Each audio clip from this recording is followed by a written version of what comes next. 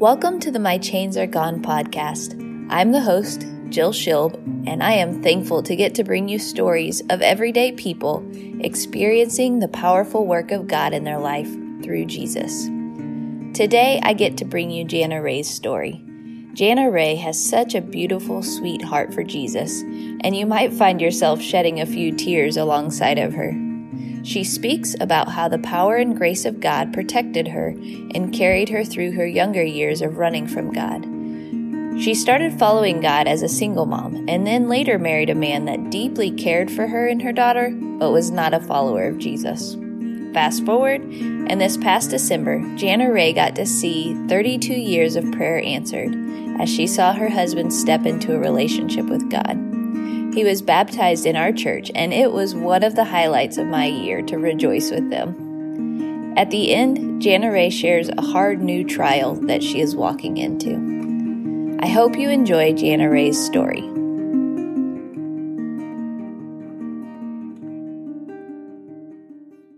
So Jana Rae, thank you for joining me on the My Chains Are Gone podcast. Like we were talking about before this podcast, it's impossible to know what goes on in the inside of someone, and it's impossible to know someone's story without talking to them.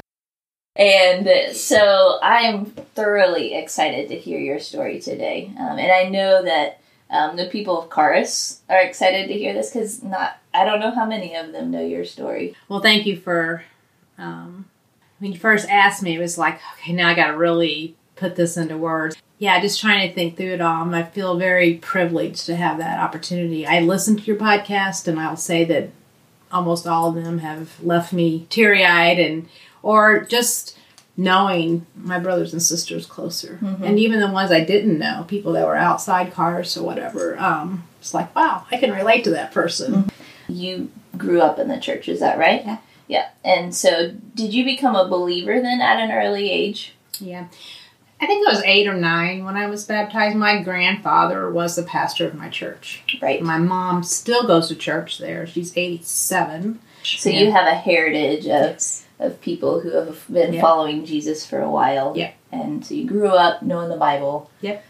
I was baptized and grew up in a time when, you're born again. You're a born again believer, and that's all you have to do, is be a born again believer. But that whole work out your salvation thing just never really came up, when I was growing up. And I know I'm saved. I have no doubt about that.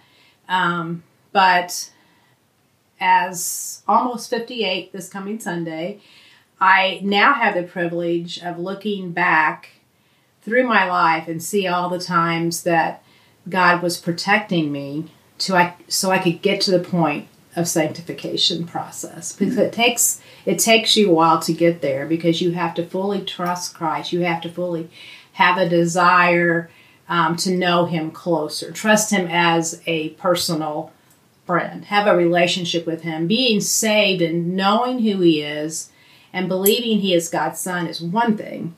But making that next step to really build a relationship with Him, to love God fully, to want to put Him first in everything in your life, that comes a little later for most people. And it certainly did for me.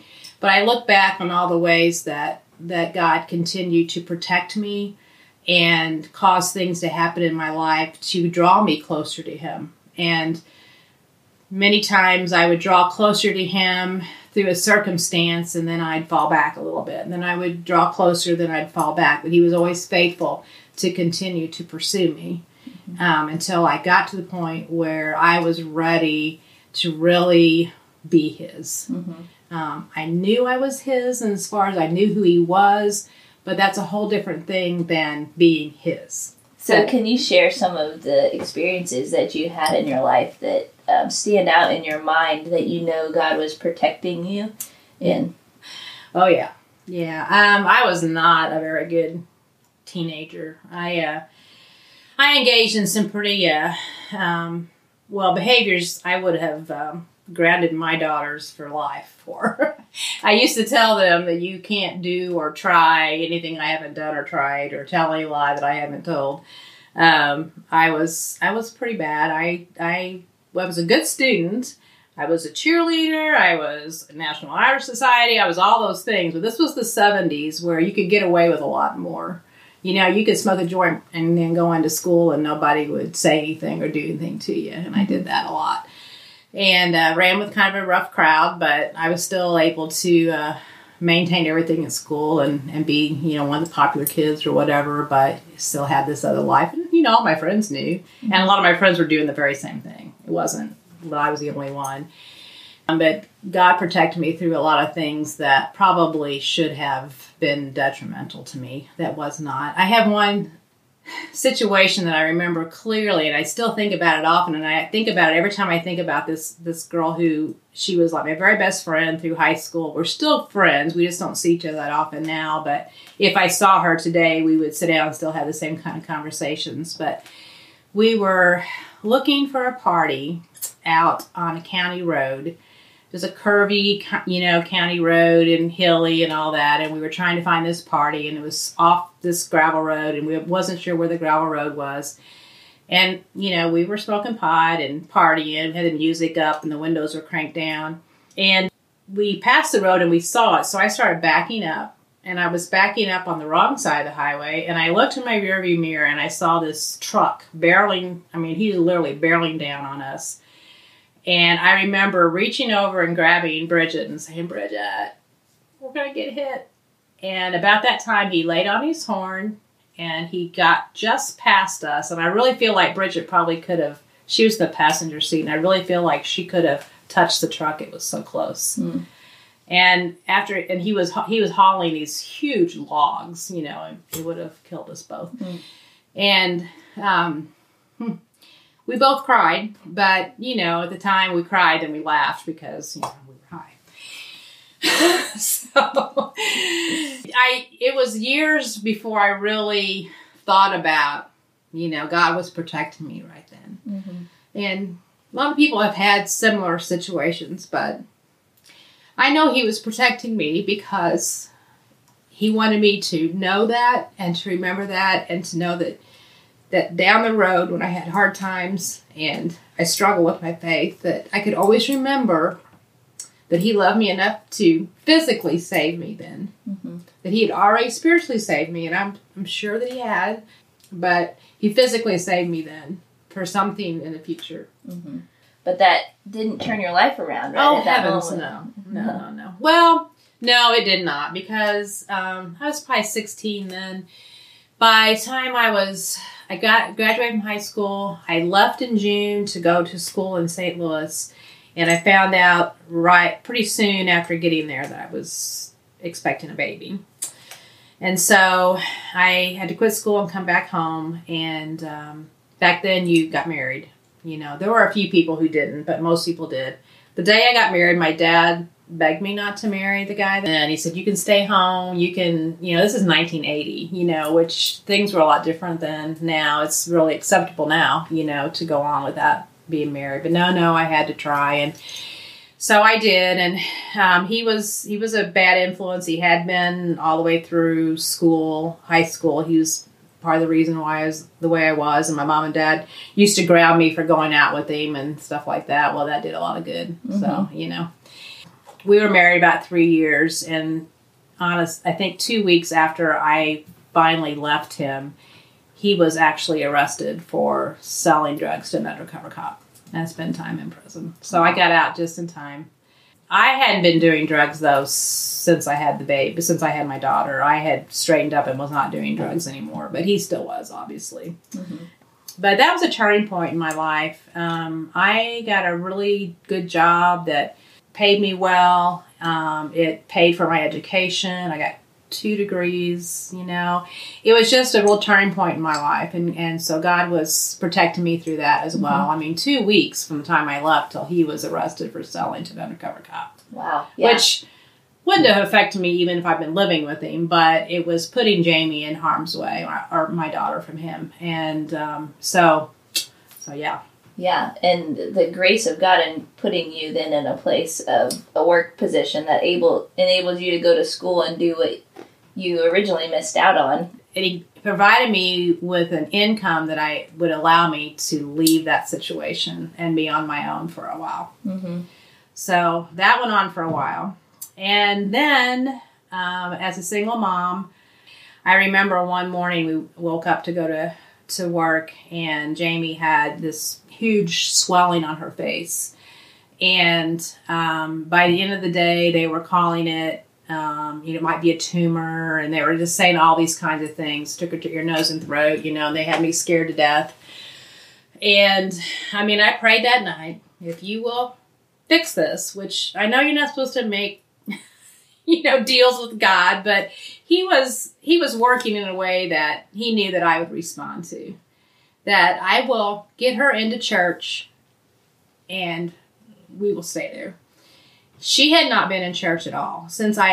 After I got married, I never went, and never went those 3 years we were married. And this was a year after that, and I still wasn't going, or a year, maybe 2 years after that. So the next morning, before we heard from the doctor, I went out driving around. I lived in Jefferson City at the time.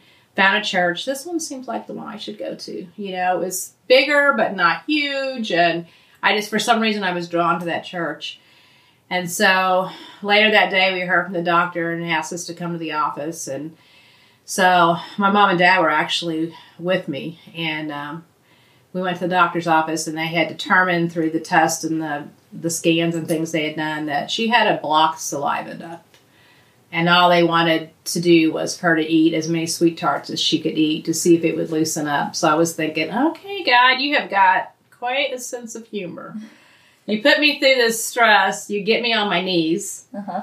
And you know that I'm not going to go back on my promise. Mm-hmm. And so the next Sunday, of course, in 2 days, her face went down and everything was fine. And the next Sunday, we started going to church there, and we stayed there until we moved to Fulton. Wow. And she's been in church her entire life. Mm. So just the first 3 years of her life, she was not in.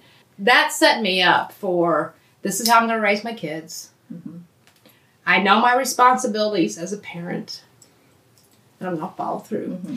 So it was it out of obedience then that you went to church? Like this feeling of sure. God's saying go, so I'm going to go. It wasn't necessarily, it sounded like, because you were longing for a relationship with God. It was more out of this desperation of, okay, God, I get it.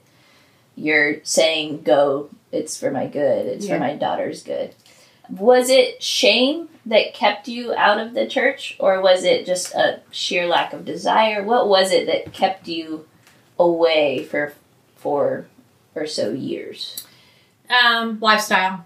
Okay. And being married to someone who didn't even know what that was. Yeah, it was just lifestyle. It wasn't something that our friends did. But then once you woke up to it, you're like, I'm going to go. And you placed yourself there. You placed your family there.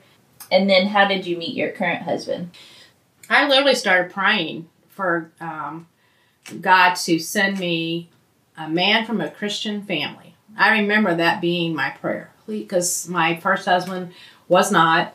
And so I used to pray, just please send me a man from a Christian family. And it was a while, but I did eventually meet Brad through mutual friends. So after dating him for a while, he was a smart guy. He took Jamie over to meet his parents before he took me. So I was kind of a shoo-in because they loved Jamie. She was this 4-year-old or 5-year-old cute little kid. And, and they didn't have any grandkids. So, and he was their oldest son. So I'm sure the whole idea of a divorcee was really hard. Mm-hmm. But they loved Jamie. So he was smart. He took her first. Mm-hmm. That is smart. He was pretty smart about that. So we dated for a year and a half, I think, before we got engaged. And, I think, it's not a subject that came up, but he did go to church with me some in Jefferson City. And I knew his parents attended church. I knew all that was going on. But I didn't ask a lot of questions.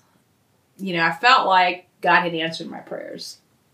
And it was really during our marriage counseling that I thought, God really does have a sense of humor.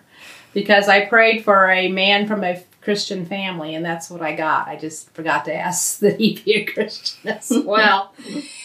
But I was naive then. I felt like if your family, because how I grew up, if your family went to church, you were certainly going to be a Christian because your parents were going to lead you through that process. That's not the way it is, though, with all families. That started a 32-year long praying for him. I can remember when the girls were little and I always went to church with them, and Brad would go and make his appearance now and then, but I didn't feel like there was any feeling. And it wasn't anything wrong with the church. I love that church and I still love all the people there. It's just, it wasn't his time. And I think his time took a long time because God was working on me. I can remember my pastor from my previous church, 27 years at Southside Baptist in Fulton. He would say, just keep doing what you're doing. Just keep bringing the girls, keep being faithful, keep praying for him, keep inviting him. You just keep doing what you're doing. And it'll happen. It's in God's time. It'll happen. I think the whole church was in tears. That was definitely awesome to get to witness him be baptized. Yeah. I'm sure that was special for your whole family. Oh, it was. And they were there the week that he went up front. It was the one Sunday when the elders were up front instead of in the back. Wow. And which is, they never come up front. And he had been white knuckling it for a while. I knew he wanted to go. I did not want to be the one to say, you need to go, because it doesn't need to be me saying that. Right. But Holy Spirit came across me and said, you need to give him a nudge. So I just leaned over to him and I said, Brad, all you got to do is step out and go talk to Derek. I said, I'll go with you. And he said, okay, let's go. And I didn't give him a chance to change his mind. I was up before he was, I think. What do you think has been the catalyst in the last 4 or 5 years to deepen your relationship with the Lord since coming to Charis? I think being more honest, not only with the people around you, but with yourself, with why you did the things you did. You tend to want to justify sin. You want to make a reason why you did the things you did. I did this because of who I hung out with. I did this because it was expected of my job. I did this because we wanted this. Or, you find all kinds of reasons for your sin. And I think coming to Charis, the people just pointing that out. I've had Becca Gaskin, bless her heart. It's hard to be someone's mother, age of someone's mother, and then have them point out your sin to you. Or point out what you just said that wasn't right, or just to say, hey, that's no big deal. When you do admit your sin, it's okay. God's forgiven you. Mm-hmm. When you're vulnerable with people and when you're transparent with people and they are of Christ, that's how you see Christ. Because Christ shows himself to you through them. You can feel Christ's forgiveness when people forgive you and tell you that it's okay, that you're not the only one, it's okay to admit that. We still love you, where we would never hold any of that against you. We still value you. Mm-hmm. And that's how Christ feels about us. But having truly Christian people that are walking the walk and not just talking about it, but they're truly walking it, to say those things to you, that is Christ saying that to you. Mm-hmm. As we end, is there anything else you'd like to share? Yeah, I will share one more thing but just when I'm on this really super high, because 32 years of prayers have been answered. I have 3 great daughters. I have 3 three perfect grandsons.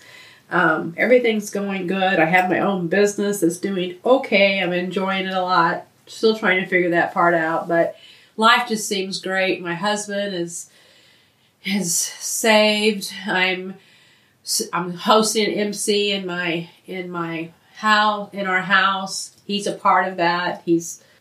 Everything seems to be going great. And then last Wednesday, I was told that I have a mass on my kidney, which was found incidentally through a MRI of my back for another issue, just a checking up of some previous things on my back. This was found. I have felt at first that, why now? Why now? Why are you now challenging me with this when things are going so well? But I know there's a reason, and I know that I'm in good hands with the doctor that I have, the surgeon that I have, and I'm in better hands with Christ. And that this too shall pass, and I'm going to rely on Him to show me what it is that I'm to do with this. My plan in my sinful nature is to show God's love through it, but that's my plan. I have to rely on Him to make sure that is going to happen, and I just have to turn this over to Him and trust that the doctors, what they're telling me is true. We'll take it out and it'll be over and it'll be behind you. But I know that they don't always tell you everything and they don't know everything. So there's fear. And you just have to say, why now? Why now when things are going so well? But it is part of the process of getting me to lean on Him more. Mm-hmm. To make sure that I don't take too much credit for things that are going good in my life right now, which I tend to do sometimes. When things are going good, I want to pat myself on the back, Mm-hmm. And so is this God making sure that I remember to pat Him on the back and not myself? Mm-hmm. I know that there's something I can do for someone else through this process. And I'm hoping that God can reveal that to me as well. Mm-hmm. Yeah. And if it's to draw Brad nearer, He can do with me what He wants. Because this is Brad's time.